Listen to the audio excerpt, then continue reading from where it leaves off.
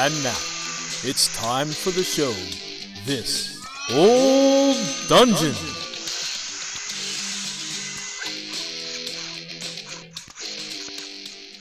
Good evening, Dungeoneers. This is your October episode of This Old Dungeon, and we are in full force tonight. I'm Lou.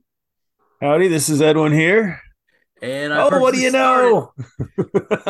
purposely started it while Bill walked away. So there you go, Bill. You missed another one. October. We are. Oh, here he is. I'm back. He's back, baby. Bill Bars, folks. Hey, welcome back, everyone. Welcome to me being back. I'm ready. All right. Well, what's going on in gaming, guys? Take away, I forgot we talked about that. What do you do? You want me on it? All right. Yes. Okay. Let's see what's going on here.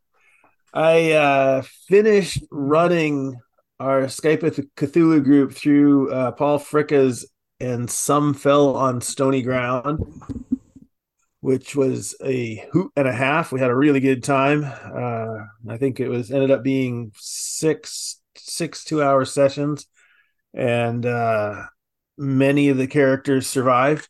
And it's sort of an interesting scenario. It starts with a investigation and figuring out, sort of what's going on. And they did that, and they were moderately successful, although they got in some pretty bad scrapes. And then there's this sort of 24-hour survival horror portion of it, which is a complete switch of style, I think, for both running and playing. And I'd run it before, and and so I'm still sort of thinking a little bit on transitioning in games when you have you sort of go from one genre to another inside the same scenario or the same campaign, and how you want to telegraph that, or how to have the players figure it out on their own and switch, stereotypes and switch expectations. So that's been something that I've been thinking about a little bit because of the game. I don't know if either of you two have thoughts on that. You sort of go from the dinner at the Prince's thing to a big combat thing, or whatever, just changing it up in terms of, it's a fairy tale at one point. Like most of the games that I've experienced that do that sort of thing have that like hard stop, like the one I'm thinking of, Arena of Theatis is an old basic Dungeons and Dragons game where it starts off with all this revelry and stuff at the King's Manor, and you get drunk and you have all these conversations with like political intrigue and all this stuff, and they've dosed the wine, everybody gets knocked out, you wake up in these cells in the gladiator pits, and so it's like build in hard stop this, begin gotcha. this. Yeah. But it seems to me like in the scenario you're describing, I can see it being more powerful for the survival thing to kind of creep into the minds of the characters, to be suddenly realizing, wait a minute, we got nowhere to go, and all this stuff to hold back until, they come to save us, or until this event happens. It's like you sort of go from being the protagonists, the instigators, the investigators, even though stuff was happening to them in some point, but to being really can we just hide out in a closet for 12 hours? Like, yes, you can, if you make your roll successfully. That's actually an option given in this scenario is, yep, you can hide out for the next 12 hours, and that's all good. That's all you need to do is survive. And several of them still wanted to. Well, like, it was interesting because it was fun because several of them still wanted to rescue family members. Like, so there were enough hooks in them that it wasn't all of them that could just turtle up. And there's debate there too. That was fun. There were two factors that we'd been talking about this particular campaign. One, I think when you first were mentioning it, you talked about how in this campaign there are things that have a timeline that's naturally progressing as the game goes on, and whether or not that really worked well with what the players were doing. That it seemed like some things would hit when they shouldn't, or maybe wouldn't hit when they should. Right. Do you still feel that way, or What are you thinking on that? I used the timeline events, but I did not use the timeline because I didn't feel like the timeline worked with I think we were sort of talking about the sort of accelerated schedule that most players put their characters through, right? That this scenario is sort of written as if it takes place over 4 or 5 days or maybe a week. And like all scenarios ever, it took 24 hours, like we're not going to sleep. We're just going. And, and that was fine, but it did mean that I pulled stuff out. I mean, some things didn't happen because they worked so quickly, and that was good. But other things, the things that were more random, I guess, that had to or that are listed as possibly happen, I made them happen a little bit quicker. Whereas the things that were, well, these guys are going to figure out that this is happening and therefore they're going to do this. So I think they got out of things a little bit more lightly than they would have if they'd been slower. Like, so there was a little reward for their fast pace. They don't know it, of course, but. And then the other thing we had been talking about is, since you'd ran this before, you said that you felt like this time it was a more animated adventure, that the players were really bringing something to the table here. Did that follow through into the second half of it, the survival half of it?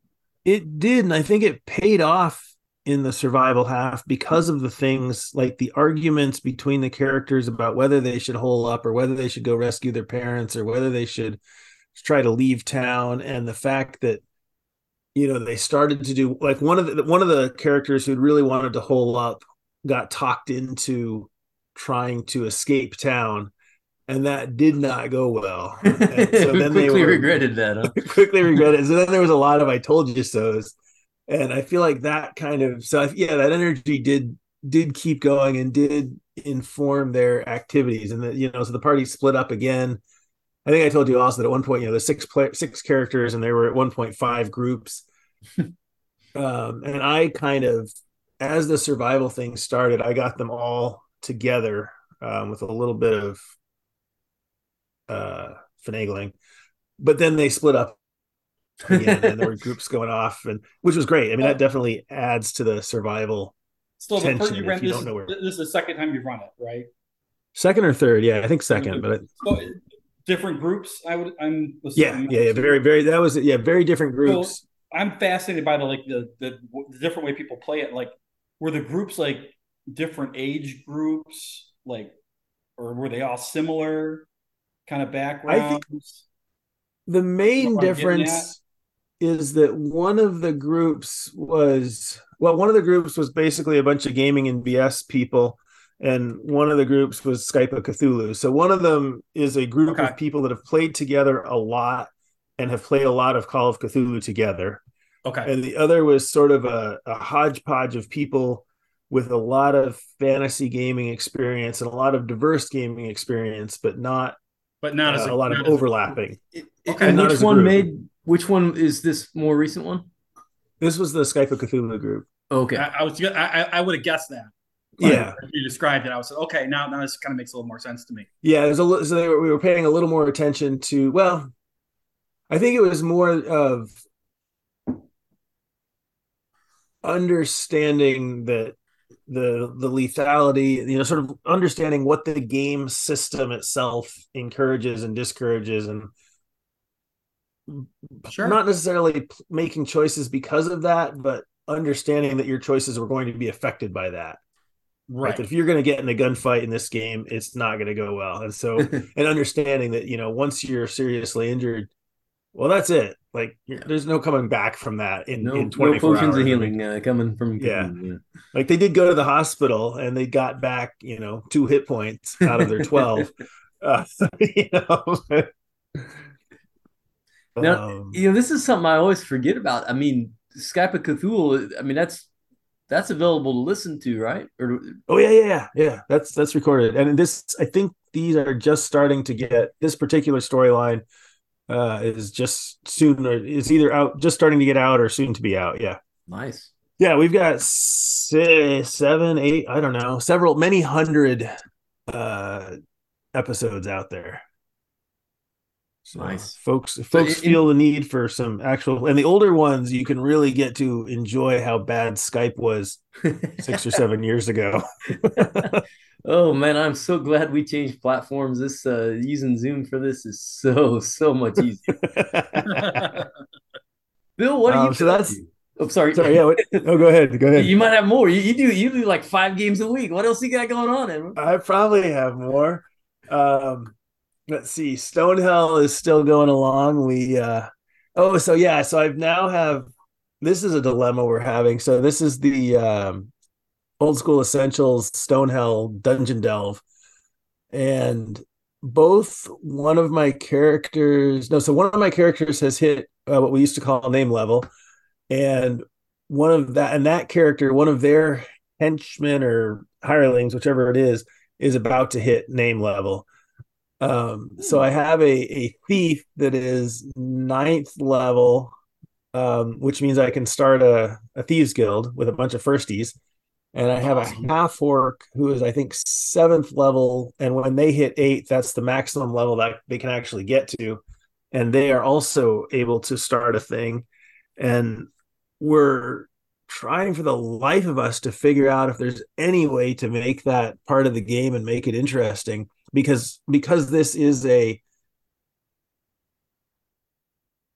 game where like the meta contract is, we show up, we go into the dungeon, and then at the end of that session, boom, we're back in the village. So one thing we started talking about was whether we could have a bunch of our characters basically start taking up residence in the upper levels of the dungeon, meaning the easier levels. Because it's a dungeon that repopulates, and so it has this whole thing where the kobolds come in and reclose all the doors and reset the traps, and the undead keep respawning. And we haven't been in the first or second level for, I don't know, 6 months or whatever. It's been a long time. We have no idea what's going on up there. And so one of the thoughts we had was maybe we could set up, if all of our characters have a bunch of firsties, we could sort of set them up to go actually start taking over the dungeon and living in it and converting it into our home. Because one of the goals eventually, right, is we want to clean out the dungeon and then claim it. Yeah. But we're struggling with that, of like what we can do that's interesting with this 9th level excitement. So do you know physically like how far down in the dungeon you are? We started talking about this a long time ago when you guys were doing the beer cells in the upper dungeon there. Yep. So we're in the 6th level, out of, I believe, 10.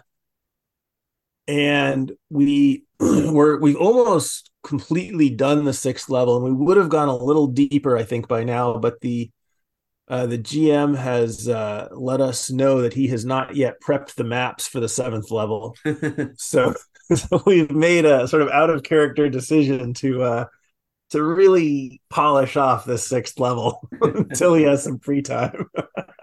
Sometimes a little metagaming is important. Yeah, I think it's always important with a good group. Talk about the name level. As soon as you said name level, or your character made name level, Edwin, my mind immediately went to, okay, how can you do something with that in the Dungeon of Stonehell? I just think that would be cool as hell. I just think there's got to be a way. I mean, there doesn't have to be a way, obviously, but that would just be cool. I would be excited. I'm excited. That is fascinating. Excited to figure something out. Yeah. So if any of you listeners have some good ideas, send us an email at thisoldungeon@gmail.com. Am I making stuff up? Yeah. One D. It's not especially old a dungeon. With like a old dungeon in there. Oh, I'm down. It's just great. Well, and especially because we actually wiped out not in the dungeon, but in some cave system overlooking the dungeon complex, there was a bunch of bandits, I think, that we went in and we wiped out most of them. We rescued one of them who became a love interest of one of the other characters, and I think eventually became a lycanthrope. There was a lot of crazy stuff going on. Okay, well, I can't top any of that because I didn't do shit this month. Oh man! But you're prepping for. I am prepping for Game Hole, and I'll be gaming this month, so that is good. I'll be actually gaming a lot. I'll be gaming at LongCon the month after that, and then I have something Nice. in December. So yeah, I will. I'll be in. I'll be in. The only gaming related thing I did is I actually met up with a really old friend of mine that I have not seen in probably 25 years. He was one of the guys that helped run the conventions here in Michigan at MDG, the WinterCon Michigan. Oh, cool. He doesn't live that far from me. I mean, it's probably about 45-minute drive, but kind of we chat on Facebook here and there. But I haven't seen him in forever. And he was actually selling off some of his old board games he wasn't using anymore. And I was like, I'm going to stop by and just check it out and talk. So I did. And we just sat down on lawn chairs in the garage and talked for like 2 hours. It was Oh, that's awesome. Nice. Did you walk away with anything? Close as I got this month. So it's been that kind of month for me. I've been traveling a lot again. So. Did you come home with some new games, some old games? Of course I did. There were board games to be bought. He had a bunch of SPI stuff. He was like, I'm getting rid of these. I'm like, say no more. Done. No, you're not. I don't even care. Whatever you want, done. I'll take them. Speaking of people buying games, I forgot I should. So at Gamehole, I'm running Raslam Asylum, which is something that Frog God currently has up on Indiegogo. Nice. And it's our Halloween adventure, and it's friggin' awesome. This is Casey Christopherson's creation, so it's just a whack-a-mole crazy. Literally, it's a bunch of crazy clowns in an asylum adventure we got some really good art for it, and it's a really fun adventure with some nice subtleties to it. So if any of you are interested, so you said you're running that. Is that what you said? I did. So yeah, you're going to be a game hole. I'm going to be a game hole. Bill's going to be a game hole. We're all going to be a game hole. We're going to be a game hole. Yep. Yeah, I'm running that. And then the other thing I'm doing at Gamehole, other than sitting in the booth, is with Corey Welch doing the Crawl for the Cure on Saturday. We're doing that's going to be a madhouse. Yeah, you guys lend him the big map for the so we're gonna do the big the 12-foot by 12-foot map of Teagle Manor. We'll have 2 or 3 groups at a time playing. It's all DCC, Dungeon Crawl Classics, and I think he's got like a bunch of dice towers and donated dice coming, and I know that he's been asking a lot of small publishers, and we've all been throwing in some books and stuff. Lots of prizes available. And just the chaos that comes, because it's a game where you can, so it's all raising money to help fight cancer. I think it's cancer Society, research. Yeah, I'm trying to remember if it was like supporting cancer victims or if it's supporting cancer research, but maybe both. But basically you can donate either as a player or as a spectator to affect the game, and those always lead to just super fun craziness, the best kind of con game energy, in my opinion. That's awesome.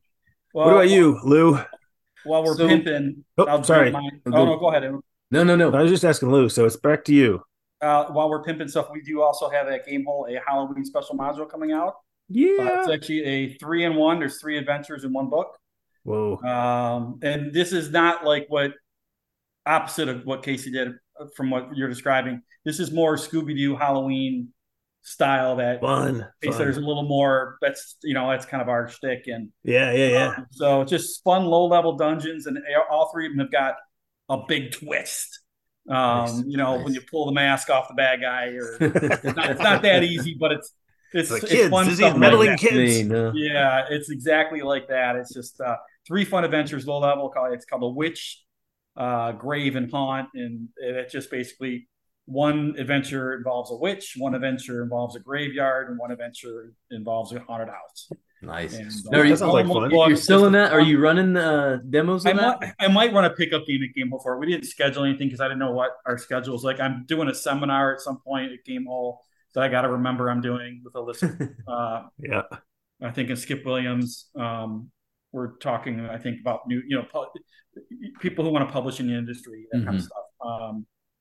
And then I'm not sure what else I'm doing, but but it's anyway, it's a new release. We're premiering it at Gamehole. Just fun stuff. We got it in Classic, BX, and then 5e. So cool. Lou, are you mostly are you playing and running, or are you mostly sitting booth? So I've got a booth. Me and well, we had him on the show a while back. Brian Shutter, the guy that does the Neon Lords of the Toxic Wasteland. Oh, fun! Yeah, we're Yeah. splitting fees and doing a booth and sharing a hotel and all that. So running the booth, but we each have some games going opposite of each other throughout the con. So I've got a couple of my Dare Cool. Luck Club games going, and one of the demos, well, not demos, one of the test plays of a Mutant Crawl Classics game I'm still working on. So Fun. yeah. Awesome. But you'd asked me what I had done in gaming, I and sure am. so this What have you been doing Sunday, in gaming? What are you doing in gaming, Lou? well, so this last Since you Sunday, ask. my Ravenloft group couldn't do Ravenloft because the guy that was running it was on vacation, didn't have time to prep. So one of our other players stepped up and ran. I don't know if you guys have heard of this game. It's kind of going around. WHAP, the Weird Heroes of Public Access. So you play TV hosts on a public access station who in their off time are given these weird missions by the station manager who's very mysterious and nobody ever sees. They get like little notes and stuff. So it's sort of X-Files like. It's sort of there was a novel that was a young adult novel recently called what was it, Miss Peregrine's Home for Wayward Children or Special Children or something like that. Yes. I don't know. But it's got that just weird circus freak sort of vibe going on. Adam's Family-ish kind of thing. Yeah. So that was really fun. We didn't quite finish it, so we got to find another off night to finish it out. But it was a really good game. It's one of these real super simple, slick role playing games where it's. Is this like a PBTA or? No, it's it's a guy that goes by the name Joey Royale. He's the one that put it together, and it basically you have, I think it's 4 or 5 stats. I can't remember which. And you have a certain number of dice in them, and you roll those dice. And if you get a 5 or 6, it's a success. And if you don't, then it's a nothing. And if you get a 1, it's like a botch. And then there's some little tidbits you have because of whatever you do on your show gives you some kind of superpower kind of stuff. So I played what was my character's name? I got it. Cordon Bleu Gourmet or something like that, the Sandwich King. So his show was all about making a good sandwich, and his power was that he could taste things, and it was called pregustation, where he could taste things and he could then like get a psychic vision of where that thing came from or somebody else that was associated with that thing, like the person that dropped it or dripped it or whatever. I was gonna say, I feel like that leads to a lot of gross role playing opportunities. yeah. So it was fun, good stuff. Well, I licked the pavement. Who's been here recently? That's excellent. Yeah. So, what do you guys think about some letters from the Homeowners Association? We just got a letter. We just got a letter. We just got a letter. Wonder who it's from. My opinion, this letter writer is a total wacko. Well, we have one right here from John Williams. Thank you, John. That says, "Welp, you asked for it. One thing I can say," we sure did twice. Well, keep asking. "One thing I can say is that fairy tales have influenced my idea of world building. Making kingdoms smaller, making kings bigger jerks, and throwing lots of random princes out there who are on quests from their dad. One fairy tale in particular that I remember involves a king who sends his sons out on a quest to find the tiniest dog possible. One of them does come back and wins the contest with a dog the size of a nut or something ridiculously small like that. And the king is so pleased that he orders all the other kings who were brought to him to be drowned in the sea. I forget what else may have happened, but that part really sticks out to me, I bet. Goldilocks and the Three Bears gives us the trope of don't touch unattended things lest the owner come back. We have Brothers Grimm and the Blue Fairy Book, both of which contain some wonderfully weird stories. Many may not be good for adventures, but certainly make for interesting random encounters or world-building ideas." Thanks, John. Yeah. I have to check out. I've never heard of the Blue Fairy Book. I'll have to check that one out. Yeah. I think, we talked about Grimm and their nastiness. I do like the idea, like, I feel like this could pretty easily, like, I like the idea of signaling that we're in a fairy tale. This sort of comes back to what we were talking about at the very beginning of switching genres or whatever. But this idea of, okay, so we're in a fantasy world, the smallest dog, whatever, but then the king suddenly ordering all the other dogs to be drowned, like of that ability to turn things up to 12 or 15 or 28 or whatever. And I think that really is a nice thing to be thinking about if you're running fairy tale lands, making the evil people evil in a fairy tale way, as like there's no gain. The king is not getting anything out of the contest at all. Like, we don't have to say it, he needs the smallest dog because he's going to use it in a spell concoction. No, he just has this whim of like, I want the smallest dog, and then he has this whim of, I'm going to kill all the other dogs. And I think that kind of haphazard plot twisty thing is one of the things I think about in fairy tales and folk tales in general, is that they just don't all make sense. Yeah. So, and that's fun. And I know we referenced a couple things. I mean, I always kind of like doing that. So if you don't want to read all the old fairy tales, which are they're very, very cool, but they're also sometimes hard to get through. Modern takes on it in the media. There's plenty of stuff out. There's a show called Grimm. I think Netflix picked it up recently. Someone did. It's on one of the streaming channels. I recommend that. It's got a lot of cool fairy tale-esque things, and especially if you want to put them in a modern environment or update them for today. It does a lot of what you're talking about, Edwin. It's just kind of cool. Kind of normalcy, freaking weird fairy tale thing.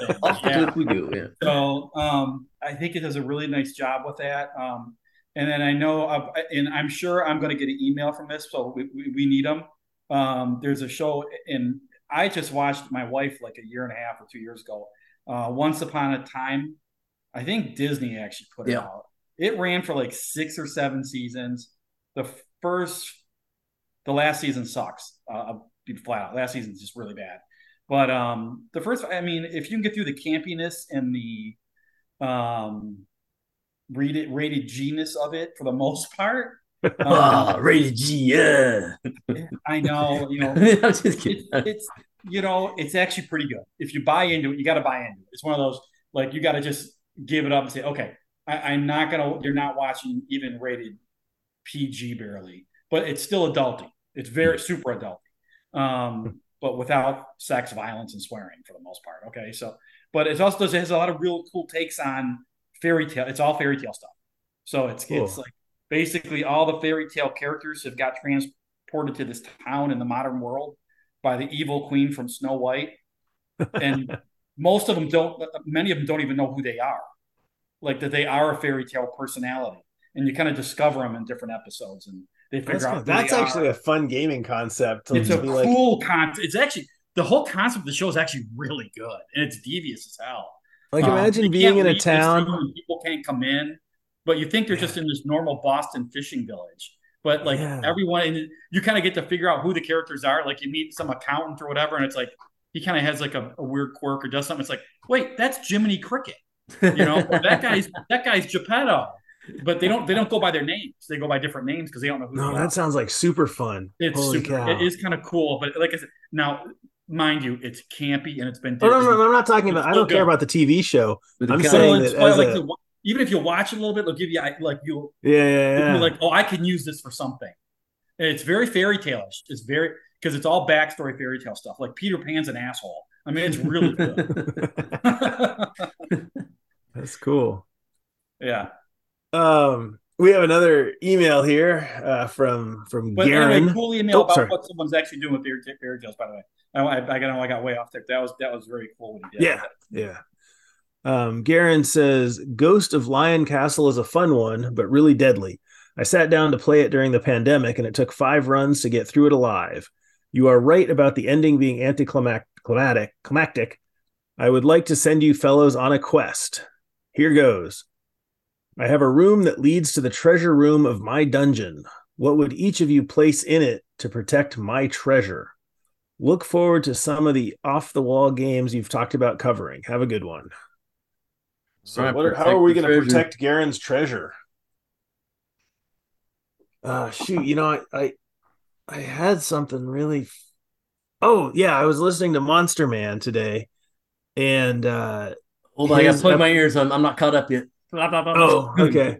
No, it's fine. So he's doing the Creatures of Al-Qadim, and this was about a giant wasp, and I was thinking of I was start so it's this giant wasp, and it whatever does waspy things, but I was thinking about how fun it could be to have.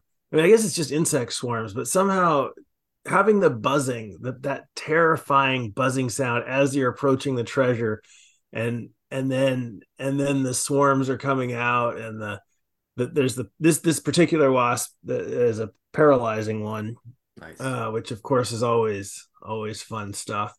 But I think I'm so right now I'm in an insect mood, and I'm thinking about wasps to protect Garen's treasure. I'm gonna go scrappy wise and go to like a contact poison and have like the coolest item like prominently sticking out, and the first guy that touches it, it's got to make a save versus poison, and then he fails it, he like uses it to attack the party. So something, just put it on its head, right? Just put it all on its head. That's where I'm going. I like that. So I got this long, complicated. So the characters themselves are guarding the treasure. Right. So Lou hasn't written the whole scenario. The room leading up to the dungeon or to the treasure room, make it like really narrow, like 5-6 feet, and make it really deep with water, like 15 foot deep with water, and have like a little alcove, a few feet off the surface of the water, with a statue in it holding like a wooden trident, something like that, clay statue. Nothing. They go through and doesn't do anything, whatever. They get into the treasure room, and there's magic that as soon as they open the treasure chest, it animates that statue. It's a clay golem. When they come back through, one, they've got the weight of the treasure that's sinking them down, so they might have to devise some sort of raft or something like that. And you want to make sure that you devoid the treasure room of anything that could float, of course. And then the golem uses the wooden trident to just push people underwater and hold them there. And because it's narrow enough, it would be really hard for people to get past to try to attack it. But even if they do, you hide within that golem a central core made of pure sodium. So as soon as they crack him open and he falls in the water, the whole room burns on fire. Ta-da! You didn't put much thought into this, did you, Edwin? If I can't have my treasure, nobody can. We're just gonna burn it all up. I can't believe you don't have like he doesn't have one of those flip boards behind him with the grids. He's got it all mapped out for us. That's right. Well, I feel like Garen's treasure is going to be well protected, because I think it's going to have all three of these things. We got them covered. I think we can do them better, though. I think we can ask other listeners. Oh, absolutely. To write in, how would you protect Garen's treasure? Okay, thisoldungeon at gmail.com. Hey, we're like most likely to get emails from all us players next month, so this is awesome. You bastard. All right. In record time, we have arrived at the main event. Yeah, I hope that's a good thing. Right. All right. So in the last episode off the air, we threw out the question, what can we do? It's going to be, October, Halloween season. What's something we can cover that's not D&D, but has some thematic Halloween kind of thing? And through the magic of Google, I think, was it you, Edwin, that found this one? I think so. Yep, I think so. So Edwin Googles up Halloween adventure, non-D&D, whatever. I'm not real sure what the magic words were, but lo and behold, White Wolf, Loom of Fate comes to us here, because it comes from what was I forget now. What was the starting adventure that it's the kind of... It's the Halloween, so it's... All Hallows Eve or something like that? All Hallows Eve, which is apparently in the rule book as a beginning adventure, and then they took that adventure and apparently changed it reasonably significantly and added a few follow-on, I'll call it chapters to it, to make so it's now the first of a 4-part longer mini campaign. Yeah, that's how they described it in this actual book. Yeah. And this is for the White Wolf game, Mage the Ascension. For those of you listening. So that's the one that deals with being like wizards and warlocks and things in the modern world. Okay, so we're going to do a quick show of hands of the three of us. How many of us have played Mage the Ascension? So there are no hands in the air. wait, no, I think I might have played it once. I'm gonna have to check my list though, but I feel like I actually did play a game of. I know I played some, so I definitely have played some New World of Darkness, but I think I played a game, and it must have been at a con or something like that. Yeah, let me get my list open here. That's kind of cute. He keeps a list of all the games he's ever played. It's a really good idea. Yeah, I started it relatively recently, and so it's not super. It doesn't go back very far. Yeah, so I have World of Darkness, Mage the Ascension. So I have played it at least once. All right, awesome. So we are experts as a podcast. So I got to admit to the listeners, like I have a chip on my shoulder, or had a chip on my shoulder coming in, because I don't know what it was, but like White Wolf products hit at a time when like I was desperate to be playing Dungeons and Dragons, and it was like nobody was playing it anymore. Everybody's playing this White Wolf stuff, and I never really got into the whole goth ponytail eyeliner stuff going on at the time. So I've always been like, those LARPers, blah, blah, blah, blah, blah. And, I got a whole new appreciation having read through this book.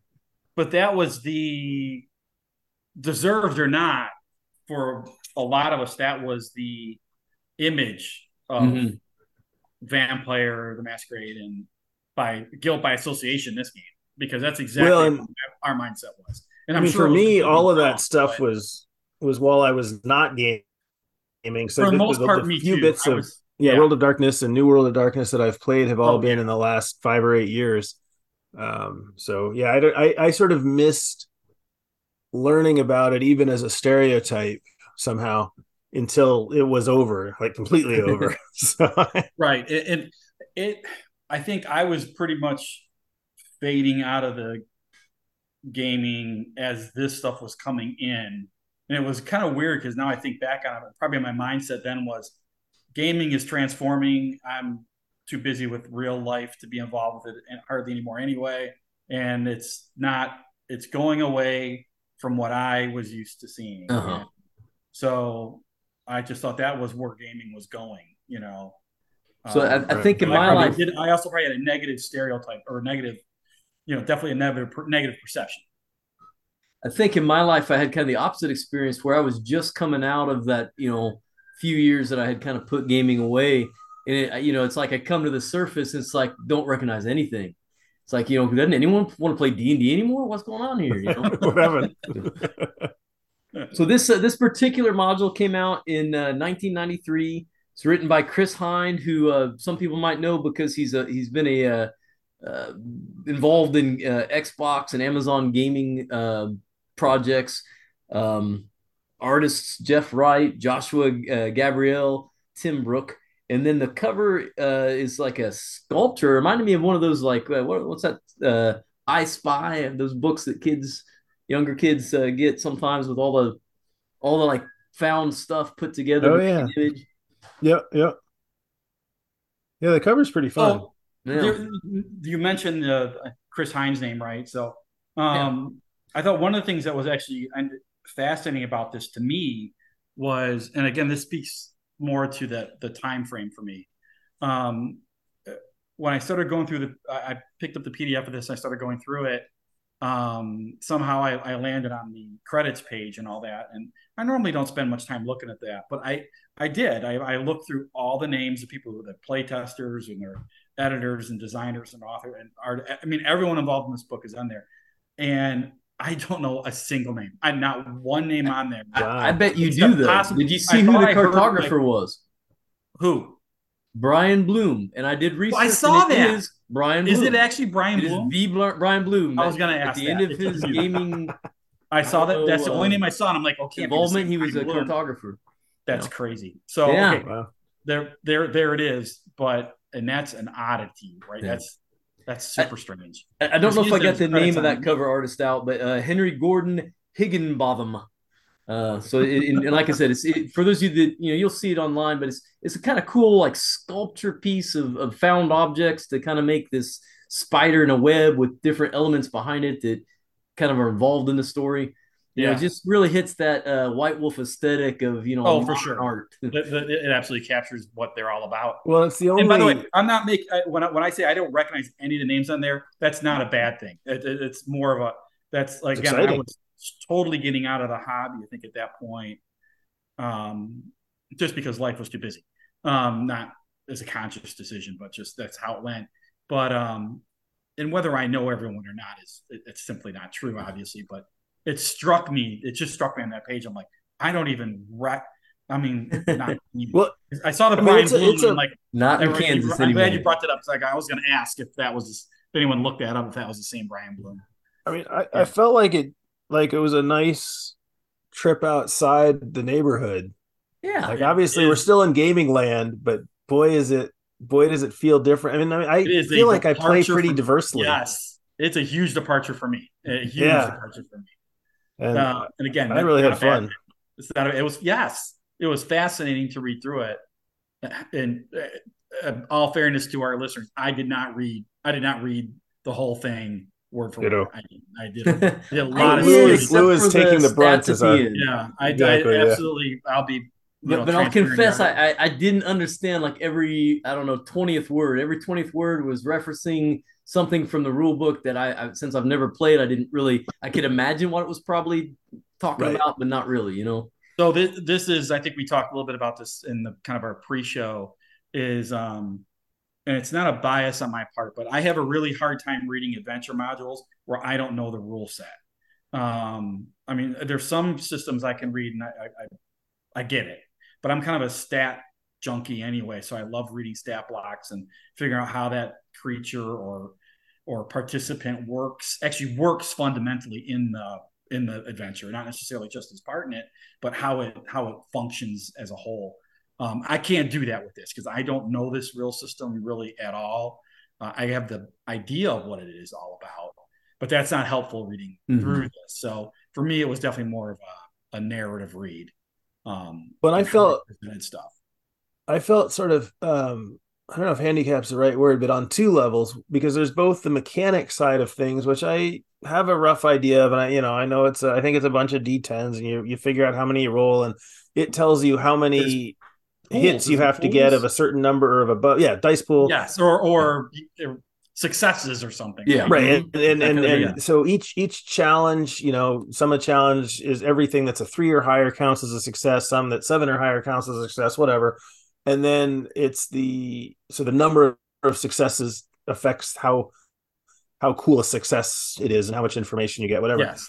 And that was all fine. But then there's this other aspect that is the lore piece, which, so I know a little bit more about Vampire, I guess, just from listening to actual plays and just hearing about it, that there's each vampire type has its own powers and its own sort of way of being, and it sounds like mage is the same thing, that there are certain schools of magic or schools of mages, and it often would say things like if one of the characters mage is in the blank school, then blah blah blah, and I could sort of follow it, but I didn't have, that was the place where I sort of fell out a little bit. Like I didn't care, when it said you need 2 successes, difficulty 3 or whatever. I understand that that's a thing, and it doesn't matter that I know that that's a 10% chance of success or an 80% chance of success. I have sort of an idea of the relative, some are easier, some are harder, but that whole, like, these different brands of mages, I was like, oh yeah, okay. I don't. Yeah, for sure. I was having, you're definitely true, Edwin. I was having a really hard time following what the PCs really do overall, right? and kind of like what, I guess I understood what the power sets are, and but like, how does all this work together? I struggled with it. So real quick, like it is like a crazy amount of proper nouns that are in this book. Yes, like almost every sentence feels like you're reading a title, because like every third word is capitalized. You're like, what? Yep. Okay, so that's a particular thing. I get that. There seemed to be a tremendous amount of narrative description and exposition in here, and that might be normal for this. I don't know. but there's a lot of it in there, and to me that's a good and a bad thing. It's a bad thing because it just seems like it's heavy, but it can be a good thing. Like if I were using this, this old dungeon, this stuff all the time. This book has a lot of material in it. I think you could pull for other things, right? That I didn't, or ways of thinking about things that I don't. Ways of thinking. Yeah. And I'm not much into modern RPGs. I'm not. I mean, the closest I ever get is like Top Secret. But when I play Top Secret, I want to play 1980s Top Secret with the Cold War and all that going on. I don't want to play modern day Top Secret. So, well, I feel like the author of this was actually exploring, at least for themselves, new ground, because they were really talking. So one of the things about this is that it's presented as a series of scenes, and it's sort of a choose your own adventure in the sense that you read a scene and it says at the end of this scene, the characters might choose to do A, B, C, or D. If they do B, go to scene 8. If they do C, go to scene 13. Mm-hmm. And I thought that was sort of a fun, but the author, I guess for the author, it felt like this was something new that they felt like they were developing, because they talk, early on, they're talking about how, many adventures are linear and that's fine, but this one isn't. And here's some ways that you can run a non-linear adventure. And what does it even mean to be a linear or non-linear adventure? And I think that was a cool time capsule of 1993, right? This idea that, there's other ways we can run adventures that aren't pure sandboxes and that aren't pure railroads. I thought, and I think it's also just wild that and we'll kind of tee up the story here in a minute to give you an overview of what it's about, but a story that's about a spider kind of. It's about fate has and free basically will. a plot that's developed as a web that, like, if you're at this point, these points are tangent. If you're at that point, these points are tangent, and these are the ways they might go. And then the fate free will thing of which is sort of the sandbox. Like, do you have free will? There's a little prediction thing at the beginning, and the spider's sort of part of that. And then, is everything fated? In which case, it doesn't matter what the characters do, but of course, it does matter what the characters do. And that tension, and the author sort of pulls out that tension and tries to get the GM, whatever they're called in this rule set, to storyteller. Storyteller, is that? Yeah. It's a storyteller system. I'm pretty sure it's a storyteller. Okay, because I never saw the word storyteller in here, but maybe I'm wrong. They tried to wrong. They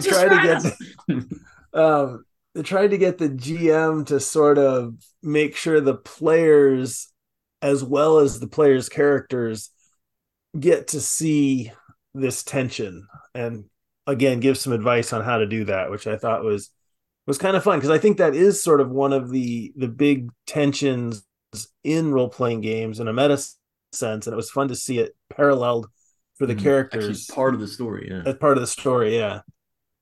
So I'll jump in if nobody else wants to, but does anyone want to do a kind of like summary of what Mage is about and what this particular Loom of Fate storyline is? I am not going to do a good job. So I'm going to tell you right now, I'm going to step aside. So people will be happy not hearing me talk. Go for it. All right. Okay. So I'm happy to prop you up from time to time if you feel like you need it. Please jump in and add to or subtract from anything I'm saying here. But okay, so this is just my intuition here about Mage, things I've heard, things I gathered by reading this. So Mage the Ascension takes place in a modern world where people are wizards and warlocks and this sort of thing of varying different types with different specialities in their magic. And in this world, there's the real world that everybody that they call sleepers, us normal people, kind of experience. And then there's the magical world that people that are awakened to experience. The magical world is tangent to ours, but is not the same as ours. So like if you were to put on your little magic glasses, let's say, that's not a thing in the game, I'm just pretending. You put on your magic glasses, you can see the magic world, right? And so things are kind of like they are in the real world, but they're morphed into their magical form. And there's things that aren't there in the real world that are there in the magical world, so on and so forth. A connects to B in the real world, but in the magic world, A connects to B and C. and time and space has been up and all that jazz. So in this particular adventure, the deal is it takes place in San Francisco, and supposedly in San Francisco, there's this, I forget what they call it, but this node where basically the magic world and the energies that fuel it, the wilderness, I think they call it, is trying to break free into the real world. And so there's break back in. Yeah. Yes. The technomancers have sort of locked it down. Yeah, and that's a type of wizard, is these technomancers, these technology and stuff. And they're kind of fighting for stability and staticness and trying to keep the world in order. And there's this thing they've created, or maybe they haven't created it, but they've helped it, this thing called a pattern spider, that in the magic world, this giant spider thing that weaves these threads and sews up the wound that the wilderness is trying to blow through. And this pattern spiders existed for a long time, and occasionally it fails at its job, and you have weird things happen, earthquakes, fires, crazy stuff. And I thought that was kind of a fun piece, that the mundane expression of the magical explosion is the earthquakes.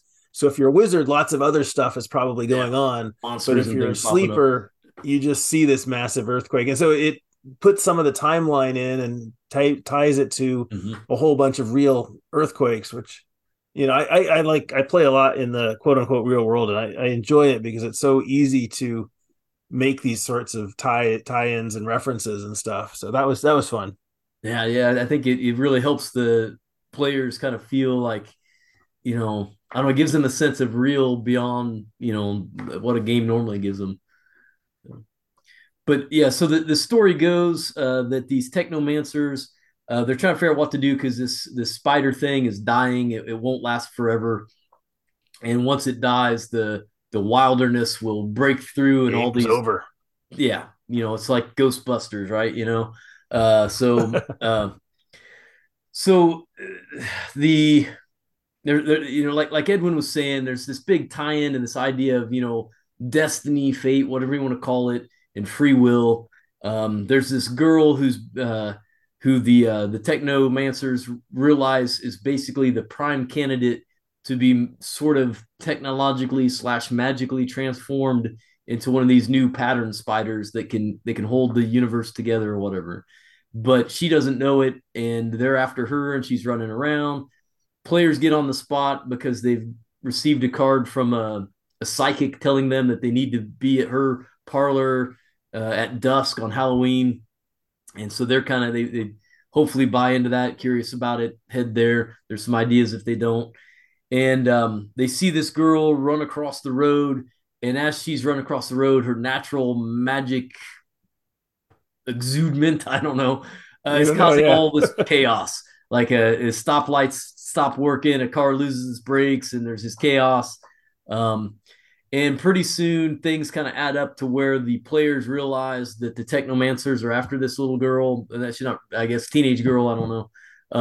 And they've got to make a decision to, do they protect her or not, or what, Well, there's another group that's trying to kill her because they don't want the there's the Marauders who are on the side of chaos as opposed to the side of authoritarianism or whatever. I feel like this is a good example of having two bad guys, two bad sides, two extremes that neither of which are really palatable.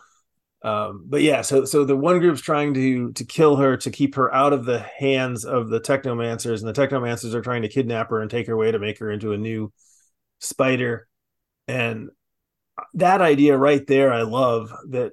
We as a GM and as an author or whatever, we don't know which side the players are going to come down on because they're both bad. And and obviously, I mean, presumably, I don't know, many groups are probably going to come down on the third side of keep the girl away from both factions, right? Rescue her, save her somehow, and then get the two factions. But then, of course, you risk San Francisco getting destroyed.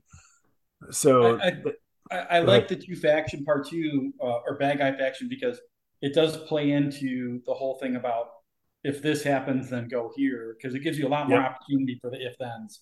Right. Yeah.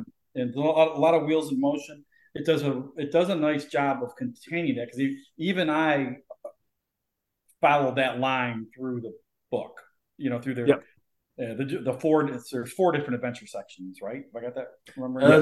There's 14 different like scenes, right? Into, I think 3 chapters, maybe it's 4. I think it's 4 adventures, quote unquote. 4 adventures that break it up. But yeah, but I honestly haven't read through it. I don't really get the breaks, other than maybe there's a certain time shift between some of them, but maybe a theme shift. But that could be, yes, I'm way down. But it's a weird book because it's full of a lot of prose, like Bill was saying earlier, and the way it's organized, I don't think that's useful at the table. It's not like box text. It's not like the bulleted text of the OSE stuff where you can pull it quickly as you're describing your stuff. There's 4 chapters, 4 chapters and a conclusion. Okay, that breaks down. I mean, it does make it like interesting to read. It does kind of give you a sense of what the ambience is supposed to be as you're prepping for the game. I'm going to jump out. Well, there are bullet points of like what could happen. What could happen and what the die rolls are that, if basically saying that the characters need to make this type of check, and if they do and they get 1 success or 5 successes or they botch or whatever, here's the outcomes. So I guess I'm just saying that, like, for example, it'll describe a scene with lots of just wonderful detail. It's true. But like you look at like an OSC product and they give you like the pieces horrible of the to read, scene, like, but they give you the bullets. Yes, screeching spider webs. Which I think you would have to more helpful, right? Running it live. You would have to read it and ingest it pretty well, I think. And it feels like a game that has a lot more space in it for conversational improv. Yeah. Right. Where there's just a lot of time spent dialoguing between the player characters and the NPCs. And so that you're not necessarily moving through space and having to come up with descriptions as frequently as you would in, say, a dungeon or a general sort of fantasy game where you're in the blacksmith shop and you got to describe that, and then they go to the tavern, you have to describe that, and all of that takes 5 minutes or whatever, and it's all you, right? Whereas this, I feel like you could spend an hour in one of these scenes talking to or dealing with whatever the thing in the scene is. And so I agree that I feel like the pacing may be enough different that the presentation structure may be less of a handicap than it feels like based on what we're used to for pacing. That was the hard part again about me not comprehending or having a background with the rules. I wasn't sure how these actually play out in gameplay. Are they long? Are they short? Right. Do you need it all? Do you not use it all? So that was for me a little confusing. Shoot, I wanted to say something else for a second, but now I feel like there's a good parallel we can make between this game and the Day of the Destroyer game, because they're both these big, overarching plots with the world at stake. But like in the Day of the Destroyer, it would literally say, these enemies have a fight in this park, Whereas this game, I like how it did, like kind of what you were saying, Edwin. It would have some bulleted points that say, hey, you want to have some action, there could be this kind of scene or that kind of scene. This bad guy might do this person might do that, and gives you some of those, cracker crumbs to lead you down if you're not, you're not batting 100% that night as a game master, to lead you down some interesting paths. Yep. Now I remember what I was going to say. And this is a me problem again. It's lots of Bill problems today. I got the PDF of this, where normally I always have a physical copy of whatever it is we're reading. Oh yeah. I really struggle. I normally struggle with PDFs. I just don't like the reading PDFs. I like having the book, just my old grognard self. But I really struggled with this because I wanted to keep going back and forth, and I'm just not good at probably doing any of this. But I struggled with this presentation in PDF form to comprehend this whole thing. I think if I would have had a book in front of me, it probably would have made it, honestly, for me, it would have made it a lot easier. It would have hurt a lot less when it fell on your nose when you fell asleep. Probably, because that's why I did not read the whole thing. And so when I go to bed tonight, I'm going to pop that PDF and start reading and have the computer fall on my head. So, but yeah, that was just a me thing. I think we talked about a little bit about the art, and I'm sure it fits the genre really well and the book presentation really well. For me, it's way out of my comfort zone, I guess, which was cool. I really appreciate that we picked this, because I would never pick a book like this off the shelf and read it. I wouldn't. The whole D20 world and the White Wolf era is not my thing and never will be my thing. But it is interesting to see something like that and see how different it is presented, because it really is different. You mentioned the Doctor Story thing. These are worlds apart. I mean, the way Doctor Story is presented to me is archaic as it might be. It's a lot easier to digest than something like this. And again, that could be an effect of the rule system. I'm just not that well versed in it, and honestly, never will be.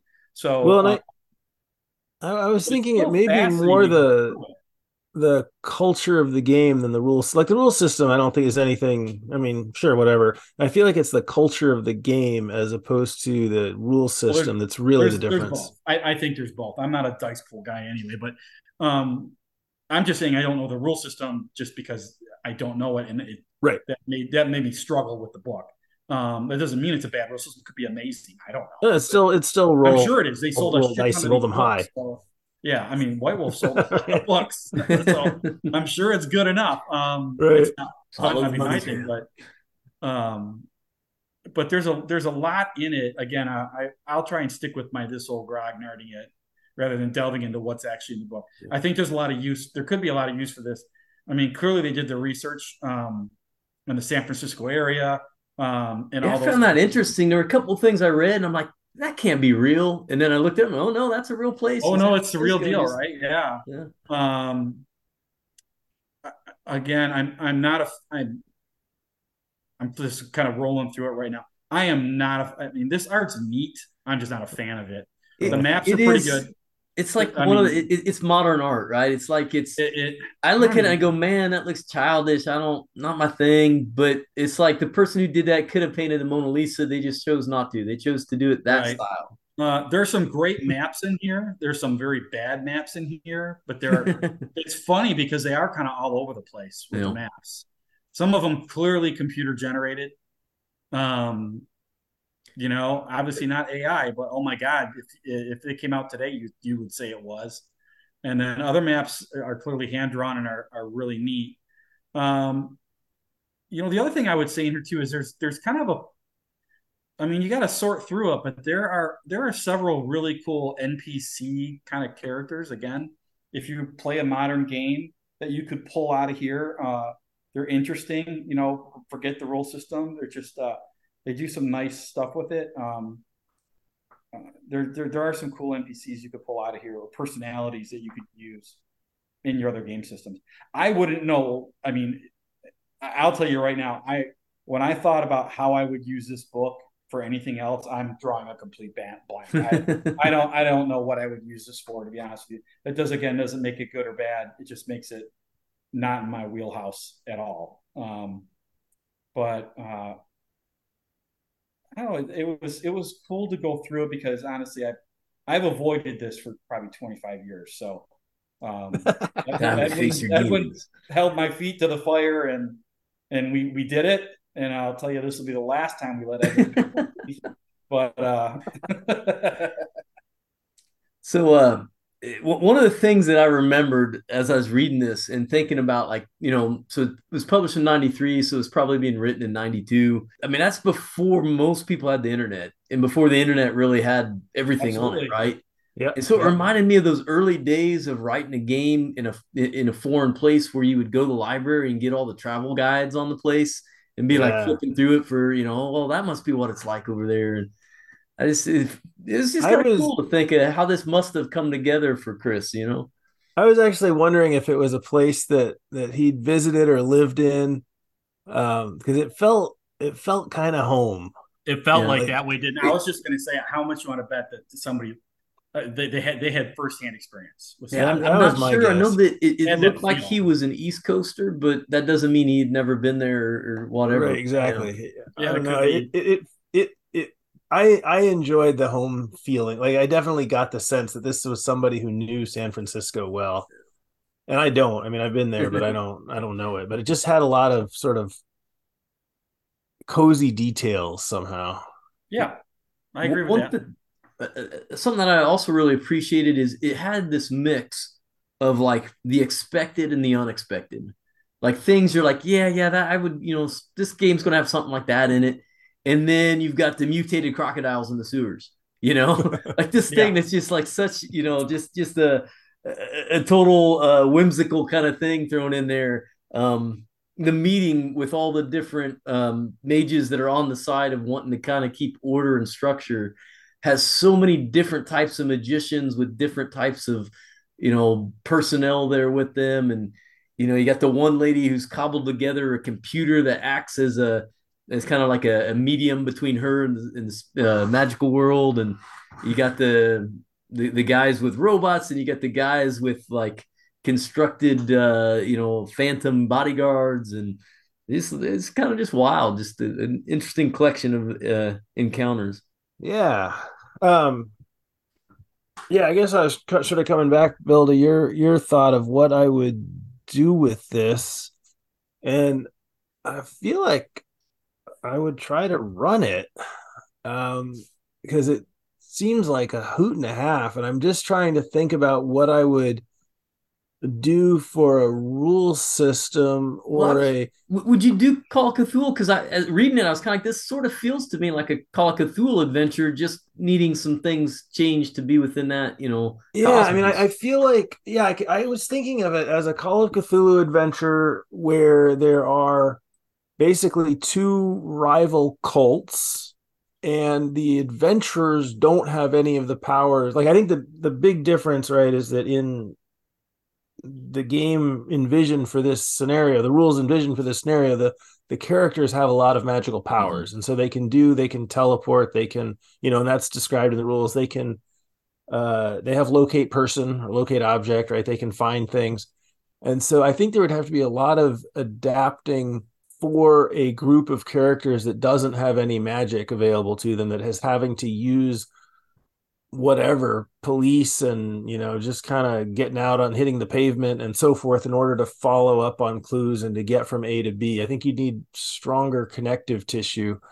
But I love the the big picture story, and I love the idea of a bunch of effectively sleepers, right? A bunch of mundane investigators figuring out that there is this other San Francisco, that is this whole magical thing, and that there's this giant spider that is right, that's about to die, and that there's this chaos, this seeping chaos. So I definitely felt that there was some fun to be had there, and I think I can imagine it as a good COC game. And then and especially because it has that really, I think, sort of a Call of Cthulhu-esque lose moral decision making. Right? I mean, it's like you can help either side and it's bad, or you can somehow do nothing and it's worse. And and that really fits the whole idea of the game, I think. What do you So guys think about that climax? I mean, like as it reads, it seems like, oh, that'd be a cool climax. But as I'm thinking about it, like it would go down at a game table, because I mean, literally the climax seems to be you're in a moment, the one of the main bad guys tells you, look, this is what we're doing and why we're doing it. And if we don't do it, this is going to happen. And you either try to convince the girl to become the spider thing, or go, yeah, that's nice, and get her out of there. But to me, like that convincing her to be the spider thing, I don't think that would play out very dramatically. I don't know. The thing that I think I would want to add to this adventure would be a third path. I think if I would like for the player characters to have the option to realize that they've got a bad situation either way, and to then investigate another way of bringing about stability that does not involve sacrificing a person external to them, but probably because it's Call of Cthulhu, involves them making some serious sacrifices, meaning they're going to have to perform some sort of a ritual which is going to sap their sanity, sap their well-being, but that they are going to be, they at least have the option of temporarily extending, the status quo without letting this either evil group sort of take over. So I agree with you. Yeah, I think there's I was feeling like there needed to be a way to circumvent the problem as opposed to simply A or B. Yeah. Well, even just the idea that it's a yes no question to the girl, like, are you going to do this? Right. No. Okay. Well, there you got it, folks. It's right. It just something more, and I don't know what, but something more. A third party solves it. Yeah. I guess I'd be curious: is this how these adventures normally work, or you'll never know? Yeah, you said you're not going to read another one, so I mean, well, I am digging for emails this podcast. So any of our listeners out there who know, is this kind of a common theme with these White Wolf modules? They kind of follow this. I mean, I think moral dilemmas are definitely a big part of White Wolf stuff. I could sense that. Yeah. Yeah, it seems like it would be, but I don't want to speak out of turn on it because again, I have no clue. But I would hate that. So yeah. So yeah, if I don't ever know, it's not going to kill me. I like the idea of an ending that's not like you take the radiant sword and plunge it in the dragon's heart and it dies. I like something that's more open ended, but I don't know how this one would resolve in a dramatically satisfying way, other than maybe if they decided to protect the girl, and even then, it has this kind of dud effect at the end where it says, well, the spider dies, the wound rips open a little bit, and some stuff gets out, but it doesn't go all the way because there's this whole other thing. And if you read Werewolf the Apocalypse, you'll understand it, Yeah. Yeah, I did That's feel right. a little werewolf game too. Yeah. I forgot about that. Yeah. I do. I feel like if you're going to set up a campaign or a mini campaign as the world is at stake kind of thing, and I can see why Werewolf doesn't do it, but that you should be prepared to destroy the world. Like, one of the things I like about Call of Cthulhu is that, well, that's not true. One of the things I like about shorter scenarios or sort of one-shotty type things is that you can throw away the world when you're done. Everything's at stake on a one shot, right? Everything. Yeah. Characters, setting, everything's at stake. Whereas I feel like these guys, and again, I'm going from, very limited knowledge, but I feel like there was a lot of stake in maintaining the world and continuity, because I remember when they came out with the new world, like they actually invest in the changes in the world as time goes on, and that they have this overlap between mage and werewolf and vampire. Like there's all this, like they have sort of this living world type of the whole meta story business model effectively, right? and so they cannot destroy the world. And that to me is a bummer, because I don't do it very often. In fact, I don't know that I've ever done it, but I like there's been a few Call of Cthulhu games that I've run that have ended with just, God awakens, Cthulhu awakens, and it's a done deal. But I feel like, if you're gonna put it at stake, you should be ready to light that firecracker and just let it go. Hey, I'm with you there. I'm 100% with you there. If you're going to set that up as an option, then it has to be a viable option, right? Yeah. A viable ending. And I didn't hate that about this, because I did flip through and read to the end, and I didn't hate that about it, because the way I kind of look at it is, okay, this is kind of what this game does, and this is where you go with it. And but that's something I would change. I would thisoldungeon that for sure. I liked it in here. I would never use it, but yeah, it's I would absolutely thisoldungeon that.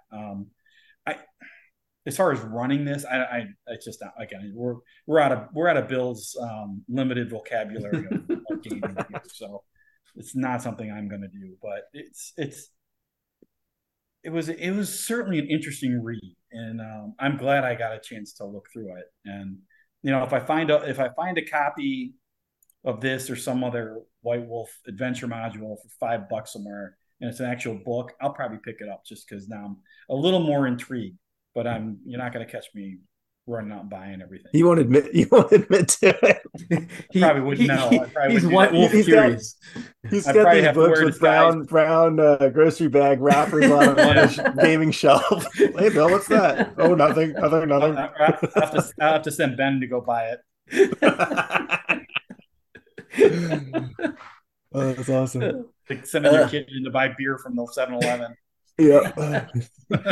I couldn't find much in the actual game that I thought, oh, I would do it this way or that way. And I think a lot of it's this thing we're throwing around here where it's so alien to me. I don't feel capable of messing with it as is, But what I would do with it, since I don't play Mage the Ascension, I think it makes a good story that could drop into for DCC. There's a version of that called Weird Frontiers, where it's like Cthulhu meets the Old West, and I think you could drop things down into the late 1800s, and this would still play well. The Marauders, instead of them being demons on bikes, they're demons on horses, and stuff like that. I think it'd play really well for that.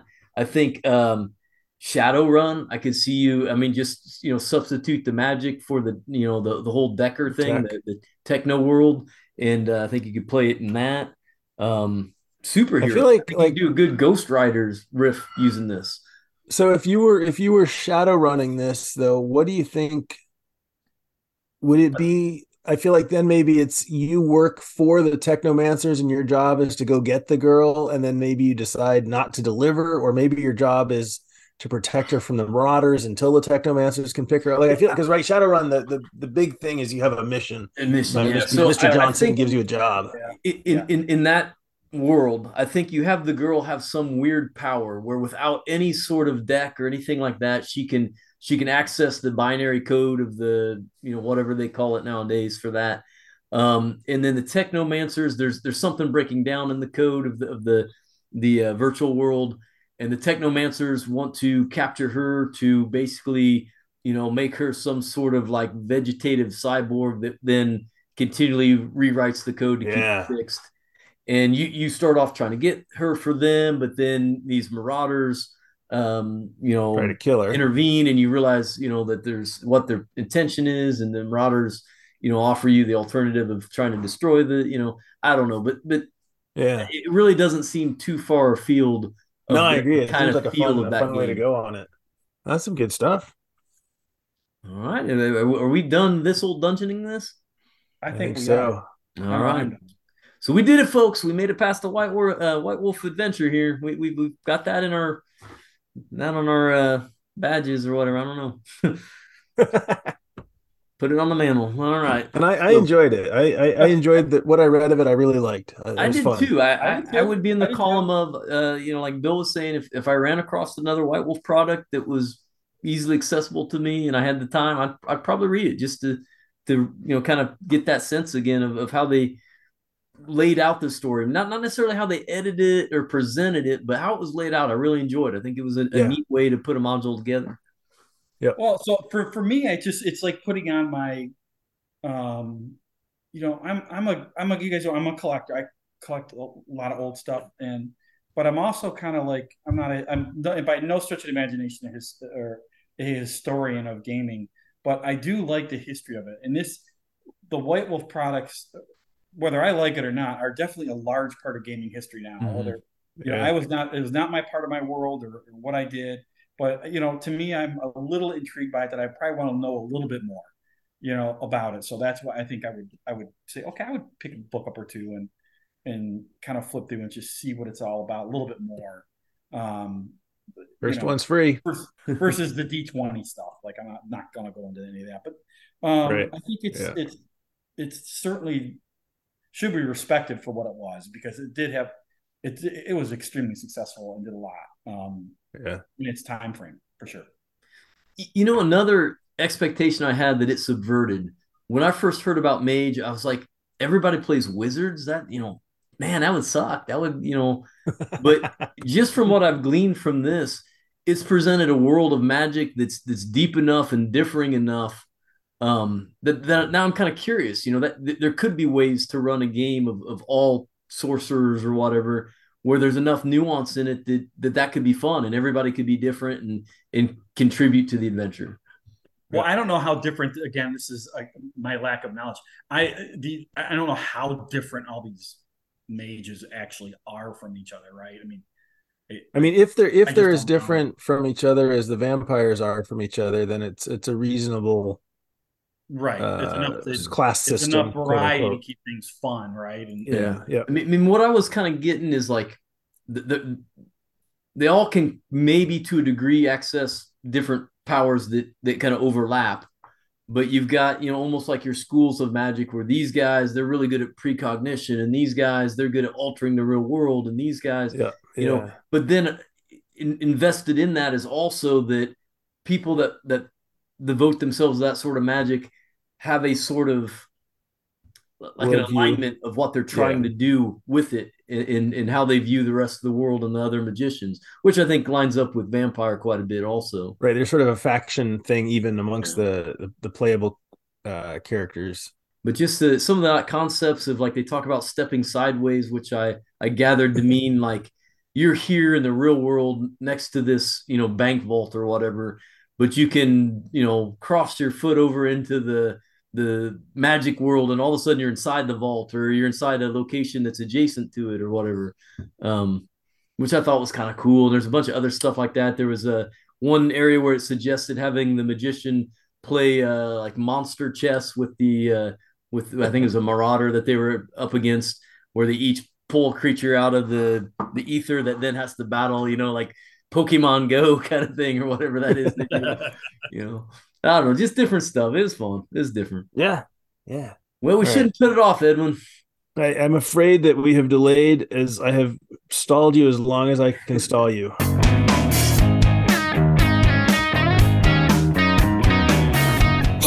Hey you! Do you have any Geek Credit?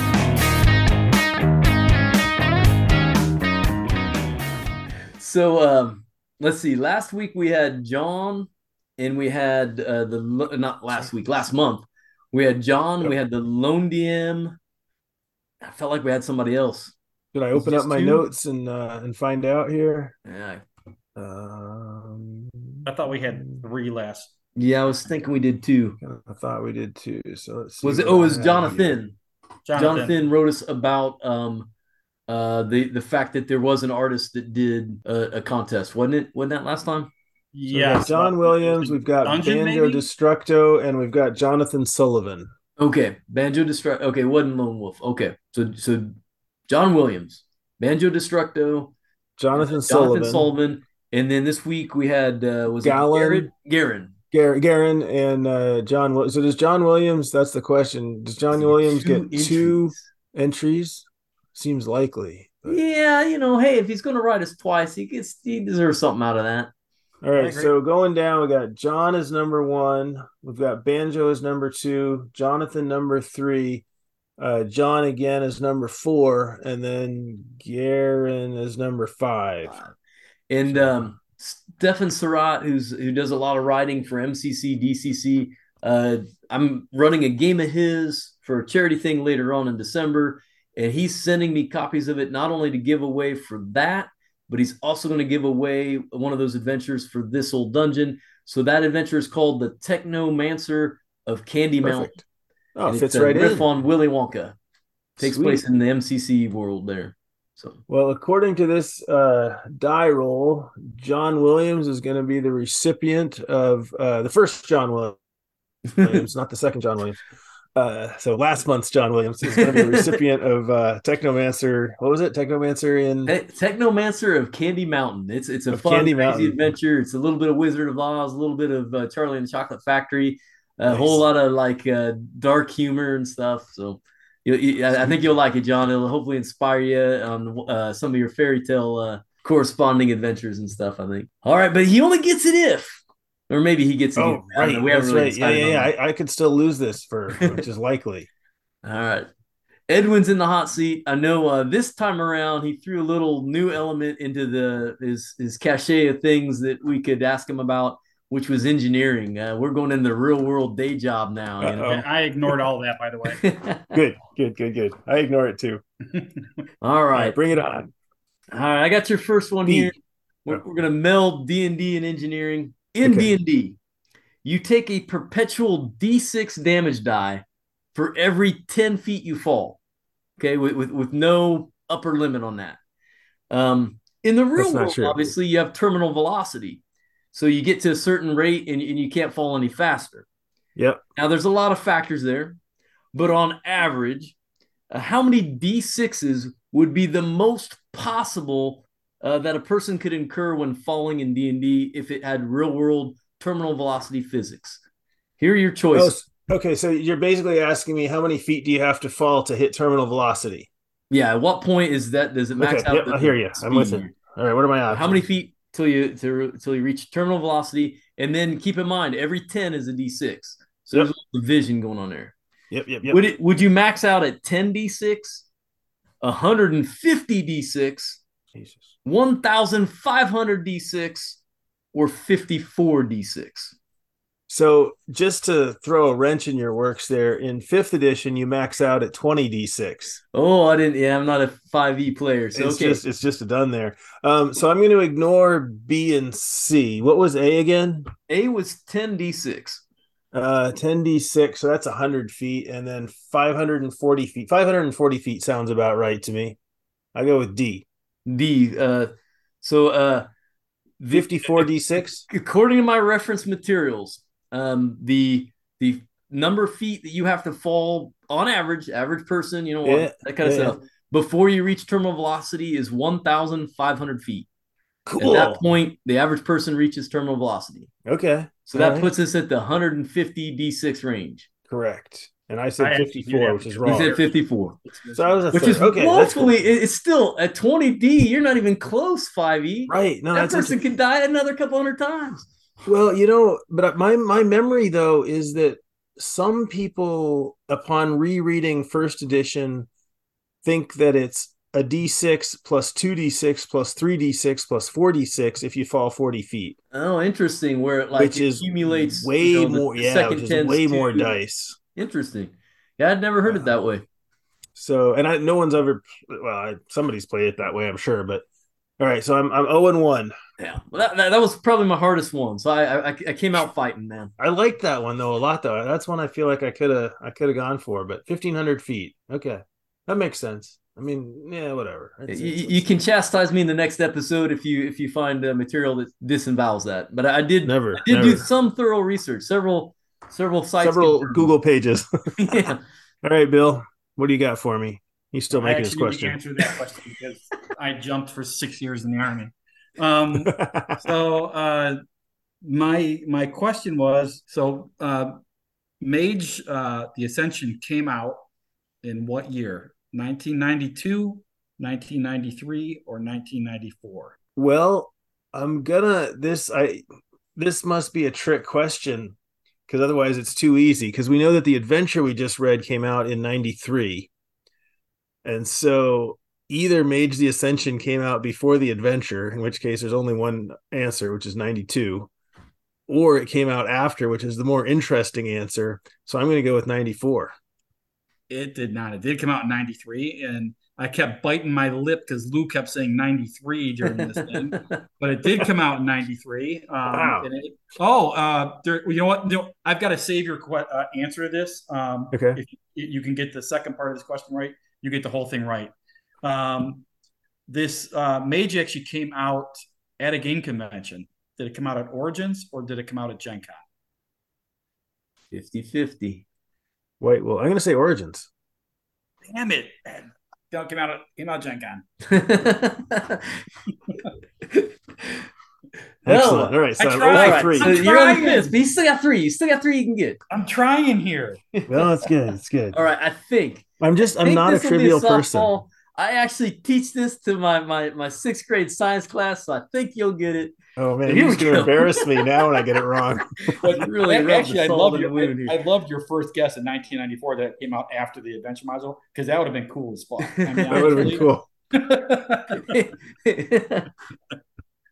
It's like the DMG coming out, 2 years after the Monster Manual. Yeah, Exactly. Here's the adventure. You tell us how we run the system. You can tell us the rules. All right. So my second question, third question total. The average fighter in AD&D First Edition, according to the Dungeon Master's Guide, can military press about 90 pounds. Let's say that is the force he can put on his 10-foot pole. If so, what is the weight of the rock that he can move through just pry bar kind of action using his 90-pound strength on a 10-foot pole? Is it nearly 9 pounds, nearly 450 pounds, nearly 900 pounds, or up to but not more than 90 pounds? It totally depends on where you put the fulcrum. That is true. Let's say the fulcrum is as close to the end as possible. It's got it on a little pebble that's if it's as close as possible, then it's infinite.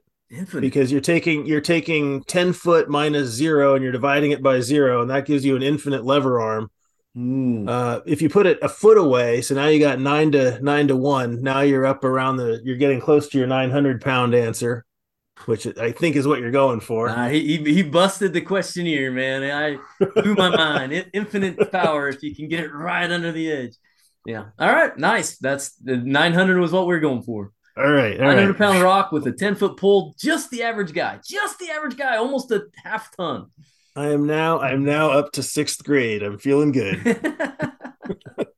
All right. So here goes Bill. So it's totally out of the ballpark because I found this interesting and something I heard today. And I knew this, but I didn't. In Greek mythology, there are muses. Yep. How many are there? 7, 9, or 11? 7, 9, or 11 muses. So let's see. We have memory. We've got music. I think we've got. I have no idea. I'm never going to name them. They show up in crosswords fairly frequently. 7, 9, or 11, which sounds good. The 7 muses, the 9 muses, the 11. 9. I was gonna mess with you and say, what are the names of the 9 muses? So I just struggle for a minute, but no. Sleepy, Dopey, Doc. There are 9, and no, I cannot name them either. Sorry, John. So there's this really cool of them. Hotel in southern Indiana that I cannot suddenly remember the name of. Like It's back called in the the 9 Victorian Muses. area. What's that? Called the 9 muses. Well, it's got this gigantic like atrium that the hotel. What is it called? What? Is it West Maiden? West Baden? I don't know. My daughter thinks West Baden. Anyhow, She's right. That was Regina, folks. Anyhow, she's definitely right. So it's got this giant glass, like circular. I don't know what you call it, atrium or something that separates the different wings of the hotel. And along the edge of it, it has all the 9 muses, 9 muses. So anyhow, that's how I knew it was 9. You folks didn't see it, but I had my fingers up behind my back. You did. But anyhow, He was there. we just recently went there. All right, Sweet. last question. Yeah, so we got 2. No, wait. I already lost. You got 1. You already lost. Bring it on. Bring it on. Bring it on. Now. All right. Well, we got to see. We got to see though. Maybe you can get at least 2 out of the 5. So for my last one, Gorag the Orc Warlord wants to put a pendulum trap in the entrance to his lair. He wants to increase the speed and therefore the deadliness of the trap, meaning that it's more likely to Shorter cord. Yeah, shorter, and he didn't need it. I think that's a bonus. He didn't even need the multiple choices. But I think he gets it on bonus. I'm going to disagree with the conclusion that it's deadlier because it's the period decreases, the frequency goes up, but its maximum velocity is going to be less, and so its momentum is going to be less. Like a longer cord means it's going to fall. Oh shit, maybe that's not true. I'm going to say they fall at the same rates. I know that. They fall at the same rate, but they have a different horizontal velocity, I think, when they cross the I remember that there was in what I was zenith, reading, there was a difference between the speed of the pendulum versus the maybe frequency, no, not the velocity, or the velocity. What was it? I mean, there is a difference because the pendulum, as it's at the bottom, it has no vertical speed; it's all horizontal, right? Because it's and then it transfers back up to potential, but so its kinetic energy is based on velocity squared, 1/2 mv squared. So if it drops from the same, so the potential energy. If you're listening to Edwin right now, he is proving he has Geek Credit. There's no greater proof than divulging math problems on the air. I feel like there's a little bit of a break here because it depends what else you change when you change the length of the cord. So I know that from what I was reading, it doesn't matter if you change the pendulum. The heavier, lighter pendulums all fall at the same rate of speed. But then, like you said, like their kinetic force should be different between a shorter cord and longer cord because it changes the distance the force is moving, but not the speed. So maybe not. I don't know. Well, so I think what matters is if you have a short cord and you lift it up 2 feet and then let it go, and then you have a long cord and you lift it up. There was something that said it had to get over an arc of 30 degrees before all these rules applied. That if you had something less than a 30-degree arc. Now you're going from the small deflection assumptions to the large deflection assumptions, which does change things. But what I was getting at is if you have a 20-foot cord, you can lift it up. Well, you could lift it up 20 feet. Whereas if you have a 5-foot cord, you could only lift it up 5 feet. And so it depends when you say they're the same. Are you lifting it up to the same height or are you lifting up to the same relative height? And obviously coming from 20 feet is going to be worse than coming from 5 feet. That's for sure. But it's true that a short cord is going to go back and forth more quickly because that's how that works. Whereas the period is going to change. And if it's going the same distance and it takes less time, obviously it's going faster, more deadly. There you go. Gorag, the orc warlord. Gorag, make it shorter. Make it shorter. All right. I think that's a show, guys. Oh my gosh. We're going to decide what to do with poor John here. I mean, I feel like even though the questions didn't hit tonight, the explanation of the final question there especially proves that Edwin is truly, fully, and utmostly a geek. There's no denying it. I'm just not trivial. That's just the simple fact. He's not a trivial geek. Honestly, I think the simple fact that he picked this adventure for us to review, that's all we need to know. And by the way, I got my Muse question, by the way, because I flew down to Florida today. So for all you Bill travel watchers, watched put the pin in Florida now. I've got the app. Florida, so where's Bill? The new Indiana Jones movie I fly Delta, so we get the movie screens and all that. So I was watching that, and they reference it in that movie, which is probably the only interesting thing in the entire. Oh, really? See, man, I cannot get a reading on that movie. I haven't seen it yet. I'm going to see it. Trust their judgment. A flight sometime coming up. The first 15 minutes feel like Indiana Jones, really do. It's got the vibe. It's got the setting, all that. I don't want to spoil it for anyone. It really is. You're like, oh, this is great. It's Indy's back, right? And then it transports. It starts off during World War II, so it's not a spoiler. And then the movie shifts to Indy's 80 years old now. It's 1964 or whatever. We're landing guys on the moon, and he's old. Harrison Ford's old as shit now, and and it just. I haven't watched the last half hour of it because we landed too quick. It's a long movie. It should not be that long. First of all, Indiana Jones movies traditionally are not terribly long. It just feels slow and bummer. It just doesn't feel like Indiana Jones. I don't know what else to say. Right. First 15 minutes, you feel like the most important question though is it better than Crystal Skull? Yes. I haven't seen it though. I know, right? That's what you want to say. Dude, I don't know. Really? Wow. It's really I don't not- know versus Crystal Skull. It's That's not scary, good. man. It's You're just getting all the email. I am. The first 15 What's your minutes. Florida address? Can you give that online? The first 15 minutes, you're good. You're good. After that, All right, go to sleep after it that. just gets. Oh, I don't know. It's just I don't know. No, the whole premise is dumb. I mean, it's honestly the whole rest. Nuh-uh. Say it ain't so. All right. Well, on that note, folks, if you're going to Yeah, Game there it Hole, the three of us are there somewhere. Find us. Come We'd look love us to up. chat with you. Write Come us see with us. your questions, Yeah. comments, dungeon traps for good old Garen. And until November, Have an awesome all good. Halloween. Yes. Edwin. Good night, guys. good night.